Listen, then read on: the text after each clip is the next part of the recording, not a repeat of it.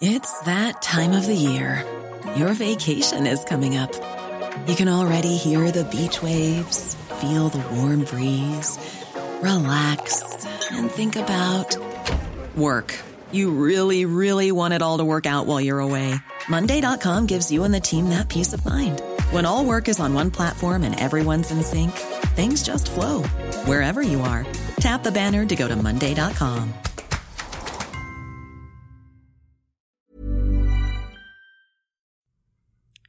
You guys, I have super important life-altering news to share with pregnant you all. again.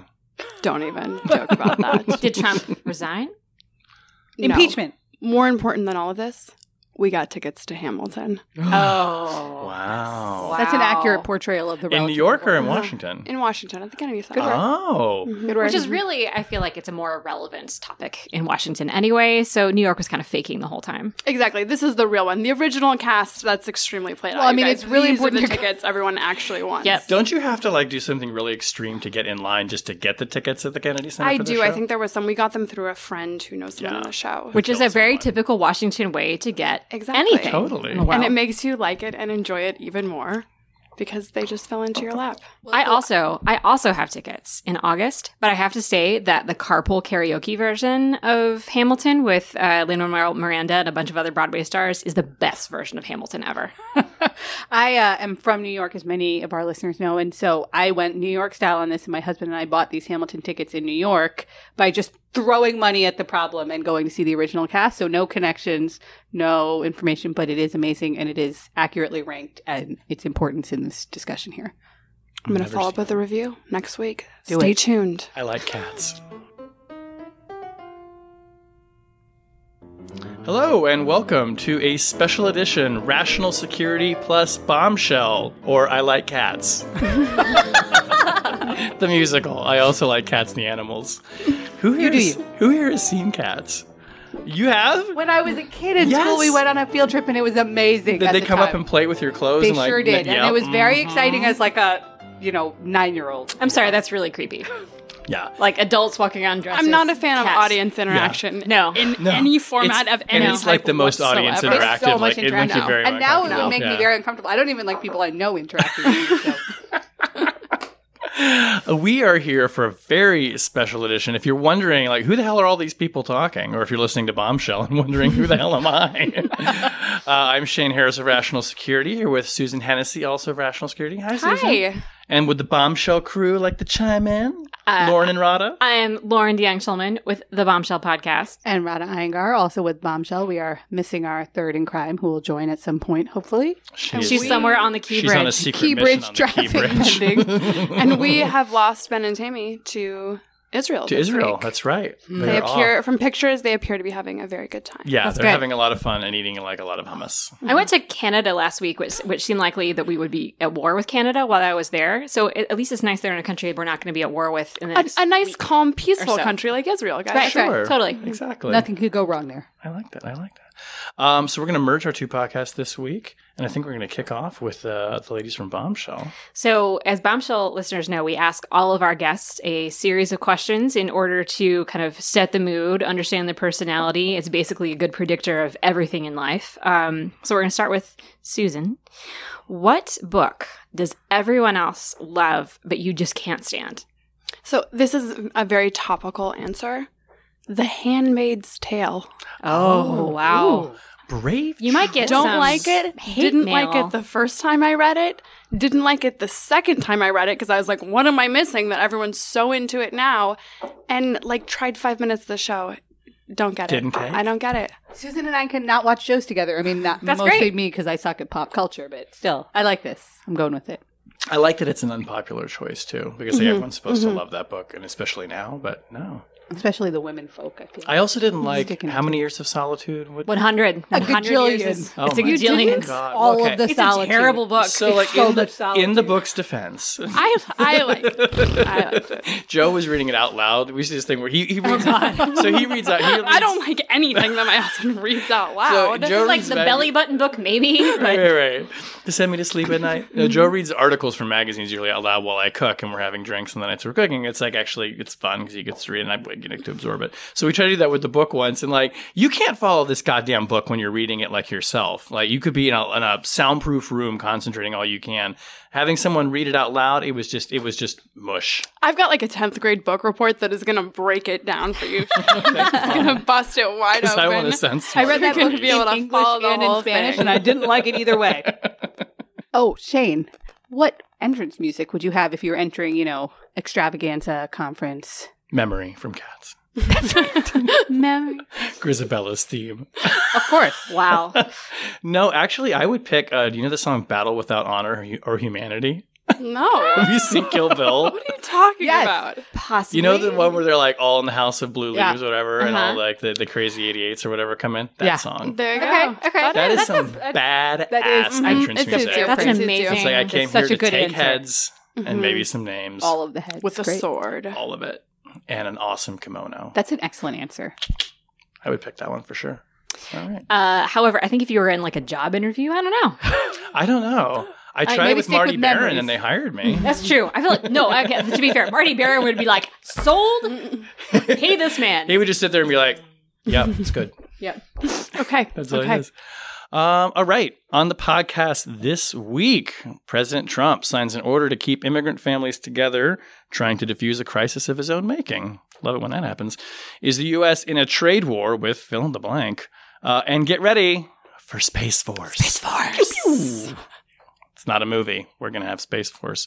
We're going to start with the, so this is, I guess, breaking news. So everyone's probably been, obviously, if you're listening to the podcast, you've been following, or if you're just a sentient, reasonable, compassionate human being, you've been following the crisis for the past several days at the border, where children have been being separated with their families who are crossing into the border, the southwest border primarily. Well, actually, they're not coming in with Canada. So yeah, it is the southwest border. President Trump signed an executive order which will require that the families and their children be kept together in the same facility while the adults' cases are adjudicated.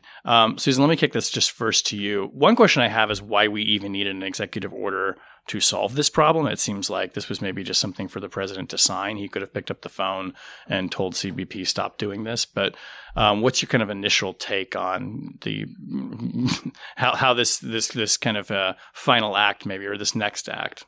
Yeah, so we didn't need an executive order, but to understand why we didn't need an executive order and what this executive order does, we have to take a step back to the original policy. This is the zero tolerance prosecution policy. So there is a court order, it's called the Flores order, that essentially says that the government is not allowed to detain a child for more than 20 days. They have to transfer them to HHS custody. There's obvious reasons why you wouldn't want a child to be detained for longer than that period of time. So what happens is, in the prior administration, that meant that families were released, right? You have two choices whenever you're presented with not being able to detain a child for 20 days. Either you don't arrest them in the first place, or you release the entire family. So what we're seeing with the Trump policy, with the zero tolerance policy, is this decision to prosecute and thus incarcerate every single parent. You then had all of the children that they were arriving with. So what the Trump policy was doing was forcing the separation. The forced separation is because at 20 days, they had to transfer the kids somewhere else. So what this new order says is they want to try and keep families together. But they're asking DOJ to go back to the court to ask for a modification of this Flores order, because essentially they're saying we're not going to start releasing families prior to the 20 days.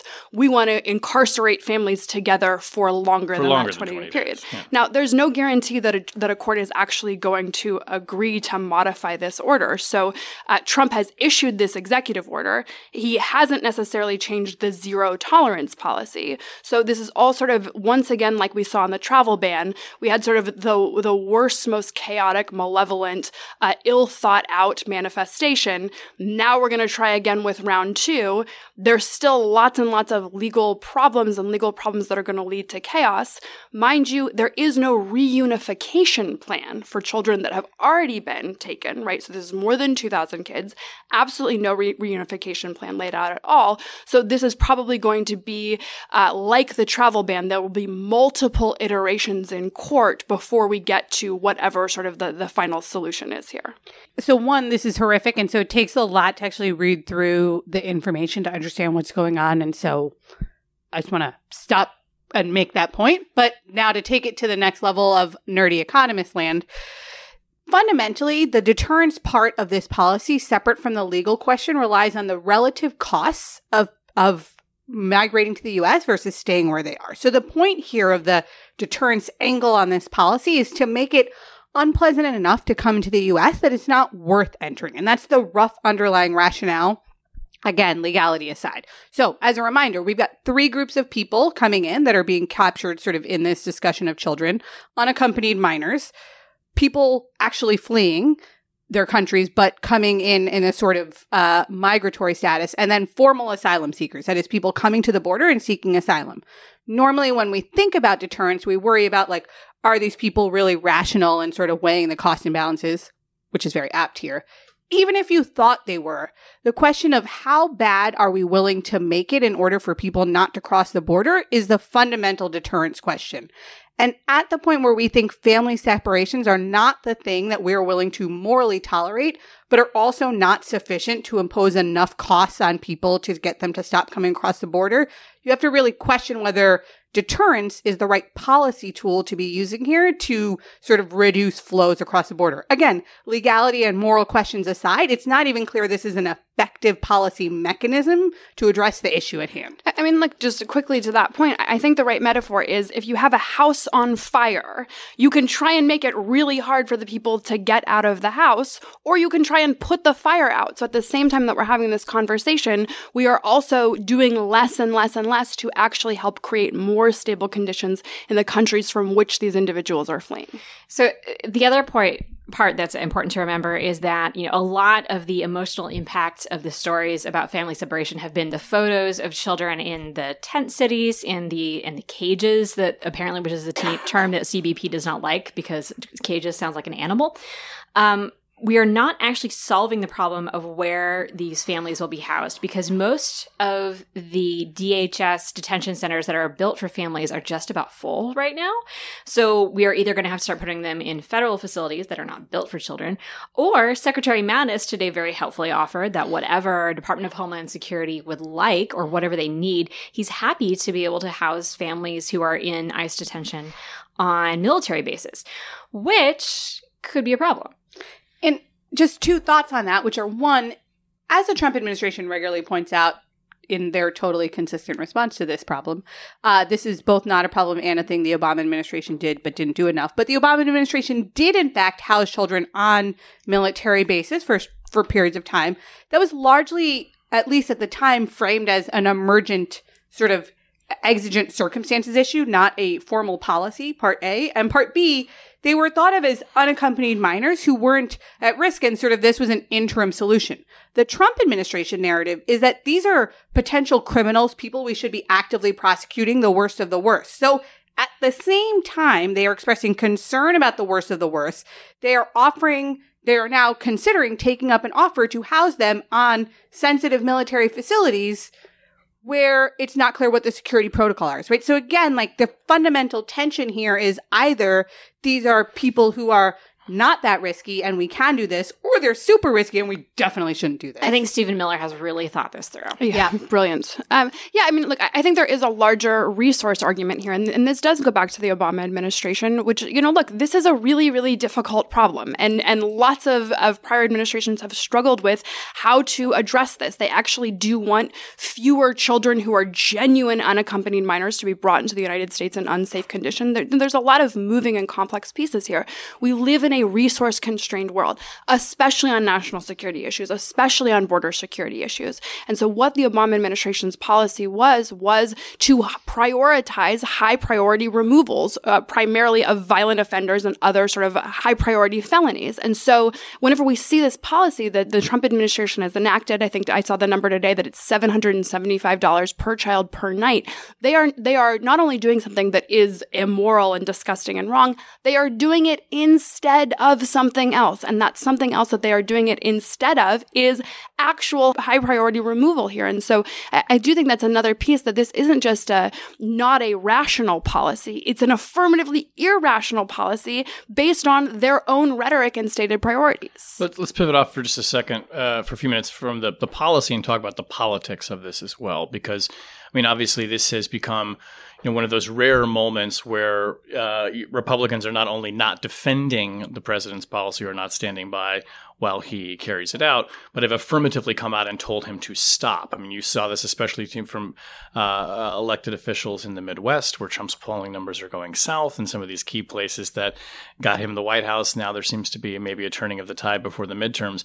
I was struck that this is one of the few instances that I can think of where the White House, just completely did a 180 and capitulated on this. And in the White House signing ceremony today, the president talked about, the Obama administration and whatever. But this is, essentially a complete reversal. And I found myself wondering, have we now found what the threshold is for when members of his own party will stand up and say, no, we disagree with this policy, and he will actually change it? Is this what you have to do to kind of get through to him? Because it seems to me that any president in his position would have probably, A, never have allowed this policy to go forward to begin with because it's politically suicidal, but B, would have, come around maybe a lot sooner before it got to the point where literally this was wall-to-wall coverage and it was becoming just a boiling crisis in Washington, in the country, and within the GOP. I think what it shows is you never know what's going to sort of catch fire. And so, things like images, like recordings, right? It's not easy to predict this stuff. One thing that I do think we see from the reversal is the amount of burned credibility. Everybody who defended the president, everybody who defended this policy looks like an idiot. And not just an idiot, they look like a liar. And that includes Christian Nielsen, the Secretary of Homeland Security, an individual who needs to have the credibility to speak to the American people in a national emergency. And now, and I think came in with quite a bit of credibility, actually, right? She had survived her White House period, looking like that sort of insider, outsider player, had gone to the Department of Homeland Security. There's been these stories about how she's at odds with the president, doesn't necessarily support his policies. Now, based on her performance at that press conference, which apparently played well with Trump himself, I don't know how anyone could believe a word that came out of her mouth. And so not only have you not gotten the policy goal because you had to reverse it in 24 hours, you've now effectively neutered your Homeland Security chief. The other inside baseball story that I'm looking at here is how John Kelly comes out of all this, because this is 100% consistent with his own political beliefs, and seems unlikely to me that this would have actually lasted this long without Kelly saying that, no, actually, this is going to be okay. We're going to last this out. Clearly, he and Stephen Miller were behind the scenes in the White House saying, this is an okay policy. We're going to survive this. This is not actually something people are going to pay attention to. Now, Kelly has also been out there talking about how, if Trump gets impeached, then at least this part of American history will be over, according to a Politico story this week. So Kelly's also working out a bunch and just kind of has taken a he's having a lot of coffee attitude. And if I could just boring this up a little bit, I think also the political cost of this comes at ICE itself, which is an agency that we do need to execute really important Homeland Security functions. We do want immigration control, and frankly, doesn't have enough people doing it. And some of the recordings, a lot of the behavior and reporting of what is going on certainly makes things like recruiting and retention for anyone who wants to, not be seen as basically evil, really difficult. Right? So I'm actually going to push back on the notion that we need ICE as an agency. I'm someone who cares a lot about border security, so I'm not saying this is we should just have open borders, but ICE is a relatively new agency. It's only about 15 years old. Other agencies did handle this in the past. It's also been an agency that has been plagued by controversy from the get-go. There have been all kinds of scandals coming out of ICE, time card fraud, waste, fraud, and abuse, right? Just sort of basic personnel compliance, sort of government administration issues. They've also had issues with getting their staff, right? It's very much viewed as sort of the bureau's washouts.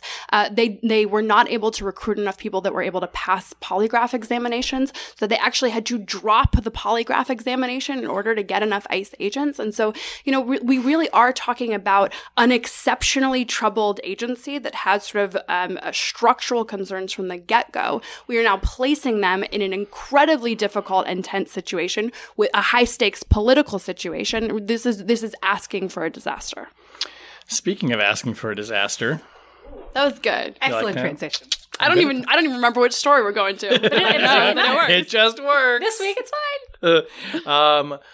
We have an honest-to-God economist with us. So, howdy, Rada. President Trump said this week that he was prepared to slap tariffs on basically everything that China produces that comes into the United States, which is All the roughly things. Which is roughly everything in this room right now. pretty much everything. Just imagine like everything in this room, just like this, where like the table goes away, all the microphones fall. We know the microphone's probably made in China. These microphones are made in America, Shane. Oh, okay. Well, especially this one. So that's roughly $450 billion. So like $500 billion in goods. It's going to slap those tariffs on them. So are we actually in a trade war now? I mean, this feels pretty war-y.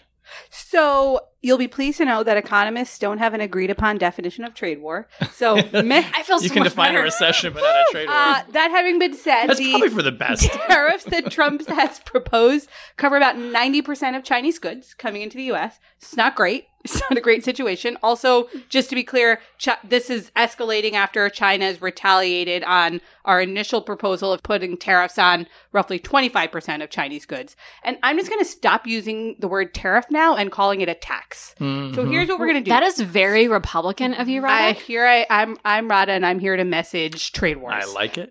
So we're going Rebrand it. to tax foreign goods. So a couple of things to just remember for everyone who doesn't read obsessively the economists on Twitter to kind of keep track of this. One is these are not the only tariffs we're putting on goods. We're also putting tariffs or taxes on goods related to the EU that impact, in particular, steel and aluminum products, hitting both France and Germany pretty hard, as well as agricultural goods, which folks might remember from the G7 summit caused some consternation among the Canadians. Now, in fairness, there are lots of subsidies and internal price supports, which is why I want to call these tariffs taxes, right? These are things that lower the cost of production for goods in your own country rather than increasing the cost of goods coming in. So, just as a reminder on the politics side of things, the finance chairs of the Senate finance committees, including the Republican finance chairs, are pretty opposed to these types of tariffs and regulatory intrusions. So what has happened here is basically we've imposed a massive tax on consumers, and economists are really worried that this is going to do a couple of bad things. One, hurt Chinese economy. We care about that because we've got a super interdependent economy, and that's not great. But two, and most relevant, increase the cost to consumers in the U.S. without actually increasing production or demand for U.S. produced goods, which means there's no benefit. All you've done is had a demand side adjustment. And that is relevant as we sort of go into the midterms. And then just one last sort of economisty point here is that our general interdependence is really important in a couple of key sectors, including technology, innovation, and development. And so taxes, both on the European side and on the Chinese side, are really problematic for what we call intermediate input, things that you need to go into the technologies that you're producing and developing here in the U.S. So all of that sort of R&D pipeline becomes more and more expensive as the inputs to that pipeline increase. This is 79-dimensional chess that they're playing by destroying the economy before going into the midterms, seems like. Can I ask sort of, and this is a genuine question because I know nothing about any of this. So who is the constituency that Trump is representing, right? I'm hearing Republicans being upset. I'm hearing Democrats being upset.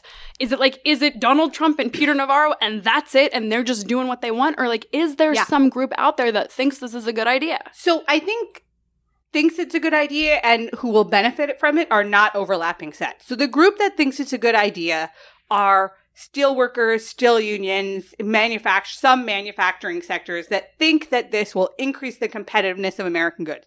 Most economists and basically all of the measures from Bloomberg all the way to Oxford Economic Institute sort of that measure the likely impact think that there's not a supply side increase. That is that consumers are not going to pay the cost. They're going to reduce their demand. So the people who are actually benefiting from this are like maybe Donald Trump and not even Peter Navarro.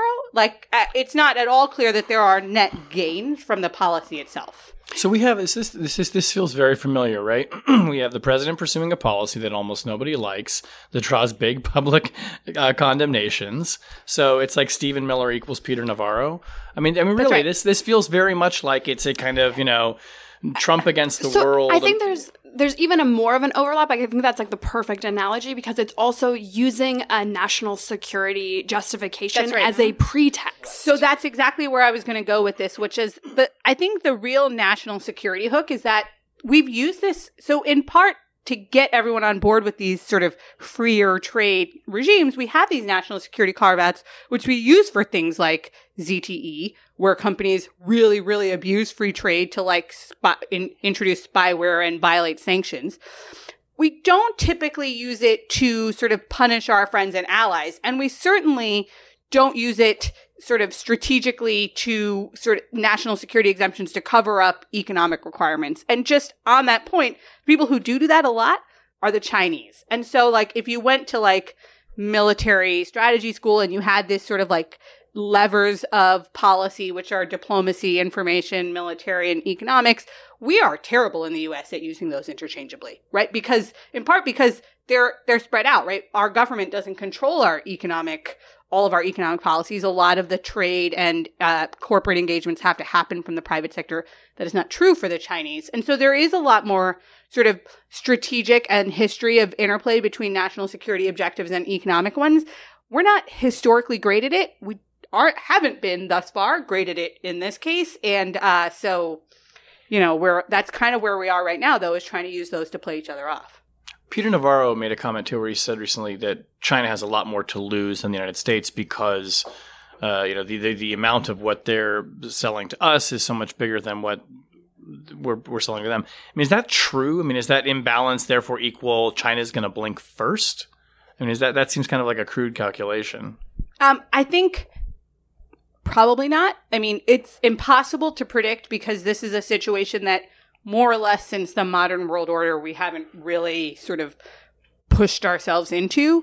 China has a lot more levers that it can pull on this in terms of currency, in terms of intellectual property violations, in terms of military sections with economic policies. And we're also sort of getting it from both sides, right? We're doing this with China, but we also have this sort of EU German side and on the sort of allied front, the Canadians and our agricultural trade. So I'm not sure if our pain threshold for the economic consequences of these types of taxes on foreign goods is high enough to withstand the Chinese sort of levers for long enough. So what's fun about all of this is we have done this to our European partners as well as China, and we are going to show up at the NATO summit. President Trump will show up at the NATO summit next month in early July, and it basically had the equivalent of like having gone to one family reunion in Canada and, basically gotten wasted and spat on everybody and burned their houses down, and then shown up to another family reunion to be like, hey guys, how's it going? How's that burden sharing thing going? Are you spending more on defense now that I've tried to destroy your economy in any way? Probably not. Also, one thing I've been struck by is that the president keeps, in defense of this, of these taxes, as we're now going to call them, right? He'll say, well, China is ripping us off in intellectual property. I mean, they're robbing our intellectual, taking, billions and billions in intellectual property. And that's true insofar as they've been hacking American companies and defense contractors and government agencies for a long time. That doesn't strike me as having anything to do with trade imbalance. So there's this kind of conflation that goes on between a cybersecurity national defense policy issue that has been, by the way, plaguing, now this is the third administration that it's really been hitting. It is not new at all. And something that he said he wanted to address, putting aside 500-pound guy on the bed. It's kind of is the extent of the understanding maybe for him on policy, but it's not like he does not have legions of people, including a new NSA/Cybercom chief, to advise on this. But that's kind of getting thrown in with the trade imbalance. And I get that everyone says the one thing that Trump has always been consistent about is his policy on trade. He thinks that we're getting ripped off. But it strikes me, again, like trying to shoehorn this into the national security issue. And it just seems just transparently kind of silly to try and put those two things together, or am I not being charitable enough to him there? No, there's no, I think, credible defense of these as national security issues. And I would go one step further. And I think it undermines our ability to claim national security exemptions when they're relevant, when you allow companies like ZTE and when you let sort of personal channels where you're like, hey, buddy. This is the company Come on. that we had effectively Right, sorry. tried to put out of business because they were putting spyware into the United States. So I think that's right. It also is sort of a usurpation of congressional authority, right? So Congress passes these statutes. They're the ones that are actually supposed to be creating these laws. They include national security exceptions and carve-outs because the idea is, hey, the executive branch has more information. They see through the intelligence community what's going on. They understand the foreign policy context. And sometimes for really important reasons, we need to allow them sort of leeway to do particular things. You know, for Trump to offer those national security rationale as pretext over the objection of Congress, over the objection of members of Congress of his own party, really is it is taking a carve out that was sort of meant for one thing and abusing it. And so I think the real question now is whether or not Congress decides to reassert itself and pull back those national security carve outs and say, no, Congress is going to make the decision. Then we have to ask ourselves, when we have a new president, a new administration, those national security exemptions existed for a reason, or exceptions existed for a reason. What situation are we going to be in, and what situation is the next president going to walk into when he actually has a genuine national security need to do this? But that's just like process nerd fan fiction, though. We do a lot of that on national security. All right. So I'm thoroughly depressed. So I'm thinking I just need to get off the planet Earth. Fuck this. Leave the planet behind. I'm joining the Space Force. I have always wanted to be an astronaut ever since I was a child. I decided to become a writer instead. But now I too can realize my dream of being a space soldier. And Uncle Sam wants you. He wants me to go to space. So Erin Simpson is here with us after a grueling space ride of her Shuttled own. in. She shuttled in. She too wants to join the Space Force. Across the Gay Ridge. Something like that. So, Erin, I thought we had a Space Force. It was called the Air Force, or maybe the Navy. But President Trump has decided we're going to have a Space Force, which is going to be separate but equal to the other. His rights. That was maybe not scripted, but space. Also, maybe it was. Also, maybe it was, which is even spacier. So, what is Space Force? Why do we need it?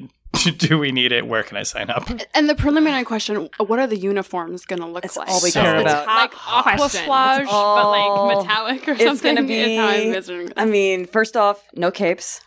But second, No. The general officers are going to get capes. I mean, Sparkles? like Keurig in Rogue One. Exactly. That's what I want. Yep. It's all gonna be Okay. highly Can we have sparkles? flattering. So, Moving on. What is Space Sparkles. Force? I'm voting for Sparkle. No sparkles, Rada. So Space Force. Some of your questions are easier to answer than others. Okay. We can tell you where to sign up. You go to your same armed forces recruiter that you would go to now. Wait. Well, maybe. We're not across sure. the street. No, across the street from my office on 15th Street, there's a sign outside the Armed Forces Career Center that says Space Force Acquire inside. Crossed out acquire, said inquire inside because Marines don't know how to spell. Let's be honest. And as one of our Twitter followers noted, it's on a dry erase board. They could have just fixed it. Anyway, more seriously, to answer Shane's very good questions. So there's been a push for Space Force for a while. Listeners of Bombshell will know, because I believe we discussed this last fall. We sure did. It was called Space Corps back then. Space Force is better. And it's a little debatable to me, to be honest. But Space Corps was an idea that was in the National Defense Authorization Act, put in there by one Mike Rogers from the great state of Alabama. And he was, irritated that the Air Force was not taking some of its space missions as seriously as he would have liked. And I think, B, wanted to force maybe some procurement changes, but also some personnel and other mission focus on that. So there is kind of, I think a lot of people would agree that there needs to be better attention, some procurement reform, some personnel attention to the space mission, which is increasingly contested. Russia and China have growing kind of anti-satellite capabilities for one thing. There's a lot of debate, however, over whether a separate service is desirable. And in fact, the Space Corps proposal was much more like the Navy and the Marine Corps, where the Space Corps, quote unquote, would be under the Department of the Air Force, report to the Secretary of the Air Force. What President Trump has announced is an entirely new service that would have all new uniforms and an all new secretary and an all new everything. And a lot of folks are somewhat skeptical that this would solve the somewhat commonly agreed upon problems. So can I ask a process question here? So Obviously. I knew the answer to that before I said it. Okay, so Trump is whenever he makes this announcement, he's signing a directive about satellites in space. Then he kind of goes off script and says, and I'm ordering the Pentagon to create a Space Force. Mm-hmm. Are we supposed to take this as the President of the United States has directed the Pentagon and plans to do this? Or is this just Trump, like, talking and saying things and it's just all a bunch of nonsense? So the Pentagon and the Air Force are mostly taking it seriously, although they're definitely issuing a lot of what I would call study counterplans. Yep. Slow roll. So I think that's the rough Department of Defense approach to dealing with VOCOs, voice commands, which are to figure out if they're actual commands, part A, to figure out, part B, what the command is, and to do that by studying things, air quotes, until they go away or they can do what they want. Because the best part about this is as soon as Congress hears this, they're like, guys, I don't know if you've noticed, but you kind of need us to create Title 10 is a thing. a new military service, and the president can't just do that by himself. Also, my question for you, Aaron, is, so are we basically creating Star Trek because we don't know how to buy space things? So we do. That's not the worst plan. We do know how to buy space things. We buy them very carefully and very slowly, and we spend lots of money on them because they are extraordinary, exquisite systems that literally no one else in the world can field. So, I mean, well, I think it's reasonable to argue that our space capabilities exceed our competitors. So we're going to have a rare bombshell disagreement question with the caveat that says that largely I'm channeling the briefing I got on an airplane from Oakland to BWI today. Nope, and actually, plan. I don't have deep feelings about space or forces. But you're married. Or Battlestar Galactica. I'm just going to leave it there. But so a couple of things. One is it's not at all clear to me that we should think of us as buying exquisite, perfect things with space capability, preeminence, and dominance at the level we think we have it. That is to say, we've premised our strategy on a space dominance approach, and that we want to sort of tighten up our acquisition timelines to maintain that dominance. But that sort of presumes a sort of continued pipeline of innovation in acquisition of that innovation that I don't know that there's evidence for, part A.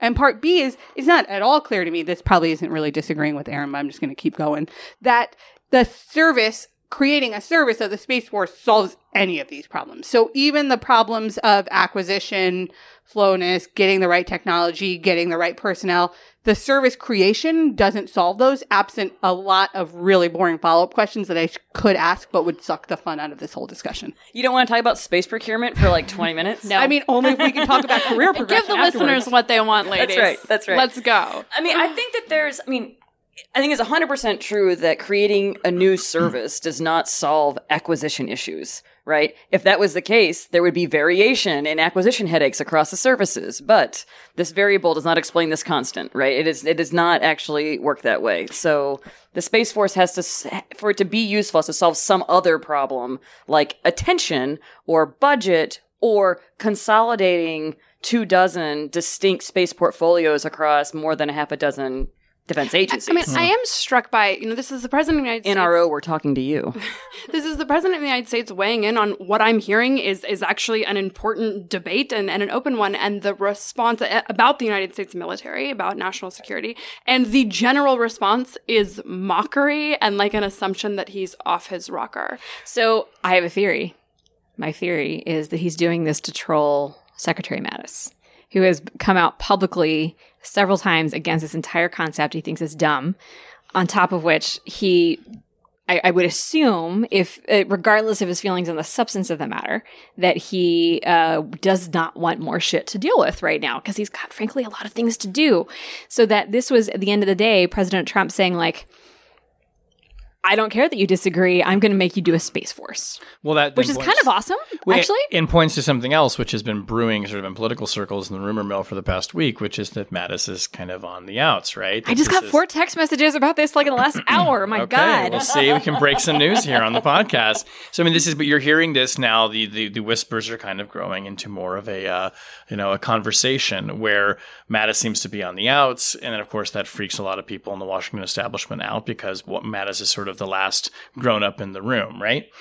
So, I mean, do we think if he's trolling him, I mean, it seems to me that's actually seems to me a logical theory. We've seen this happen before. I mean, the president has taken shots, sometimes obliquely, at cabinet officials with whom he has a beef. Maybe it's too soon to say that signals that Mattis is on the outs. We're going to need a whole other show about that. But I like this theory that this is because, while Trump does make policy out loud, he clearly is aware that there is a whole background conversation to this one. He didn't just sort of pull it out of I don't know. Deep space. I think it's an open question whether the president understands that he requires congressional action in order to implement this. That part is a different issue. I think that he was told he was going to an event in Space Coast in Florida. There were going to be a bunch of defense industry executives. I want to say something big. And he was like, how about a Space Force, yo? And clearly other folks had lobbied on this. As we said, this is not a new topic of concern or even proposal, but yeah, that's what I was going to say. It's not clear to me that he doesn't think he came up with this idea. That is to say, like the last aid in the car. Debate. We think there's a debate, but he also said we're going back to the moon and to Mars. And I have a list of people I'd like to send to both those places. But we don't need magnets anymore. Right, we don't need magnets for landing. And we're going to use goddamn coal. Right. It's going to be the that coal. makes sense for the steampunk. Navy. So what we have here is a steampunk space program. Oh my god! Which means the uniforms are going to be extra awesome. Hell yeah! I can't wait. Post-apocalyptic. I am so behind sparkles. this. Wow. So one somewhat serious policy question. So let's say that this is the challenge of the Trump era. He can't unsay it. Right. Congress is actually due to there's a report due to Congress on Air Force space missions in August. And so we'll see kind of what they do with it. Obviously, there's some folks in the House who would like to press forward with this. The Secretary of the Defense and Secretary of the Air Force are pretty meh about it. But they can't literally do nothing. So there's going to be staff calories put against this and proposals put forward. And so we have the current voice order from the president for a completely separate force. We have Mike Rogers' previous proposal of a subordinate command essentially within the Air Force. And we have, so there's a kind of a third idea, or one that would be at least more interesting to me, which would be a SOCOM-like model, but for space. So Special Operations Command has both train, organize, equip missions, sort of, but they take personnel from all the existing services. Correct. And they define force requirements and training requirements. Right. They also have separate procurement requirements, Correct. And then they have actual operational authority over those deployed forces. So it's almost a fifth service, but they don't actually do their own force generation. And they don't have a Joint Chiefs rep, and they fundamentally don't have the same requirements on reporting to Congress. So their force sizing requirements go through the services. But I agree. I think that's the model that makes this thing is that kind of model. But they also, from a procurement side, are totally different from SOCOM in terms of they buy big, exquisite, Really big extraordinarily expensive things, which means I don't know that you're going to get the procurement benefits Correct. out of this arrangement that SOCOM has done. So, all right, we're going to do a rational security segment now. Object lessons. Let's start with our guests. Radha, would you like to share your object first? I sure would. So I, as many guests know, or many of our regular listeners know, live in California, and I flew in today. And I, coming from the airport, took public transit here. And I, as my object lesson, would like to offer the Red Line, which I know denizens of the District of Columbia. Controversial object. Denizens of the District of Columbia resent the Red Line. I know it's had its issues. I myself, when I lived here, lived in Capitol Hill and really resented a lot of the metro problems. Go to the Bay Area. Come to appreciate your trains and metros. So, drive 2 hours from Falls Church. correct. Yes. Red Line. Wow. Okay. Object lesson. So says the resident from Cali. Lauren? Okay, let me say up front that this is going to sound sad, but I actually find it hilarious. Does that make it more sad? I don't know. I really want to know. A little. I don't know. So, okay, I have with me in the room right now a giant poster-size portrait of my former boss, Sean Brimley, who passed away in January from cancer, who many of you know. So the reason I have this with me is because we have our annual conference tomorrow, and I'm supposed to figure out a way to display it. And it was handed to me out of a car as the rain started coming down, and I'm toting this over to Brookings in a plastic bag, through downtown Washington as the rain comes down. And the whole time I'm thinking, what the fuck am I doing with this portrait of Sean? And he would like find it to be You would find it hilarious. insane. Like, Lauren, just like drop it. You don't need this right now. Dear God, just like get rid of this thing. Also, the portrait is odd. Amazing. It's fabulous at the end of the day. So I kind of feel like my next adventure novel will be about me having to tote around Sean's portrait in various adventures in Washington forevermore. I like it. Aaron? I'm reading an excellent book called The Female Persuasion by Meg Wolitzer. And I was in a very severe book rut for many months earlier this year and have kind of come blasting out of it. So this is an excellent summer read, although not per se a beach read, but it's modern and incredibly well written. And for anybody who likes literary fiction in the audience, I think that they should dive into that. Sam Sanders did an excellent interview on his podcast with the author. I find Aaron's book recommendations to generally be like spot on. Okay. Excellent. Right on. Susan? So my object lesson is a photograph that I'm pulling up right now so that everybody can see it for real. And it is a photograph of my wedding because today is my wedding anniversary. Aww. And it's almost 7 o'clock and I'm at the office. Sorry, honey. Sorry, Susan. And Susan's honey. So my object lesson is just my anniversary and my husband, who is wonderful and makes a lot of things possible, including doing this crazy blog and this crazy podcast and being here with all of you. So I love you. Happy anniversary. Right Aw. I haven't been this excited for an object lesson in a while. After news of President Trump's announcement of Space Force, which is a military command, as we've discussed, I received a press release from Asgardia, the first space nation. Excellent. No, you Amazing. Calls for space to be demilitarized. They launched right into their policy of wanting space to be demilitarized. I've got some bad news. And my first question was actually, excuse me, wait, there's a space nation? So, okay, I get that you don't want it demilitarized, but wait a minute, what the hell is this? So I investigated. This is straight up. Asgardia, the first space nation, is named after Asgard, a flying city in ancient Norse mythology. Yep. Obviously. Asgard, you guys know what this is? Of course. We see Chris, you watch Thor. Oh, shit. Asgardia was Also, founded by Chris's. Dr. Igor Ashrubeli, who became Asgardia's first head of nation. Okay, this is a thing, you guys. You can become a citizen of Asgardia. You can sign up. Apparently, there are Do thousands you get of detained at the them. border if you're a citizen? That's a great question. tax requirements. Apparently, they get very annoyed when one of the questions that people start to ask them after they sign up is, so when are we going to space? Which seems like the obvious question. The first question you would ask. And the answer is not soon, but you can become a citizen. I mean, I swear to God, I thought this was a joke. And no, it's a real thing. The internet And has bred so many wonders. That's yeah, all. it has. And I have to say at the end of it, I was like, hell yes, Asgardia, you go. Do it. Like, form a space nation. I'm all about it. I'm not saying I'm going to sign up. However, I started this very skeptically. And What then does their flag look like? No, it's right here. They have a crest. It's like a little atom be They have real. a crest. with olives and a crown. Is it the UN? It's kind of, look, I'm not endorsing this. I'm just saying it's a thing. You are clearly Okay, I'm sort of endorsing it. I just, look, they can Retweets are definitely endorsements. Okay, Asgardia may need a graphic designer and some editing choices, but just so you know, But they Shane are is here to weighing help. in, He's bought in. and you can go sign up, right? And we're all going to do it. Yeah, You go first. sure. We'll catch up. We'll all become citizens. That brings us to the end of the podcast, you guys. This was Thanks. fun. This was fun. Rational was fun. Security meets Bombshell. I won't bother with our end credits. Do you guys do end credits? You don't do end credits, really. I don't even know what that No, means. we Say say thank goodbye. you. We'll tell everybody to follow us on Twitter at Yeah, RATL follow us. Security and Rate what's your handle? us. What's your handle on Twitter? No, don't Yeah, rate that's us. a good Another question. Hashtag bombshell, WOTR, and we don't have a handle. Ryan. This is how you don't have a handle Ryan and we don't have a Evans. show page. Yeah. Right. Oh, we should combine. we should compare Together, notes. we are one full. Also, in That's fairness, awesome. our we show, should form a union. our show page has some issues. Oh, Ryan. Thanks, everybody. On behalf of See you Asgardia, I mean Rational Security and Bombshell, this has been fun. Thanks It for coming sure over. has. It's good to get together. Thanks for listening, everybody. We'll talk to you next week. Bye-bye. Bye-bye. Bye.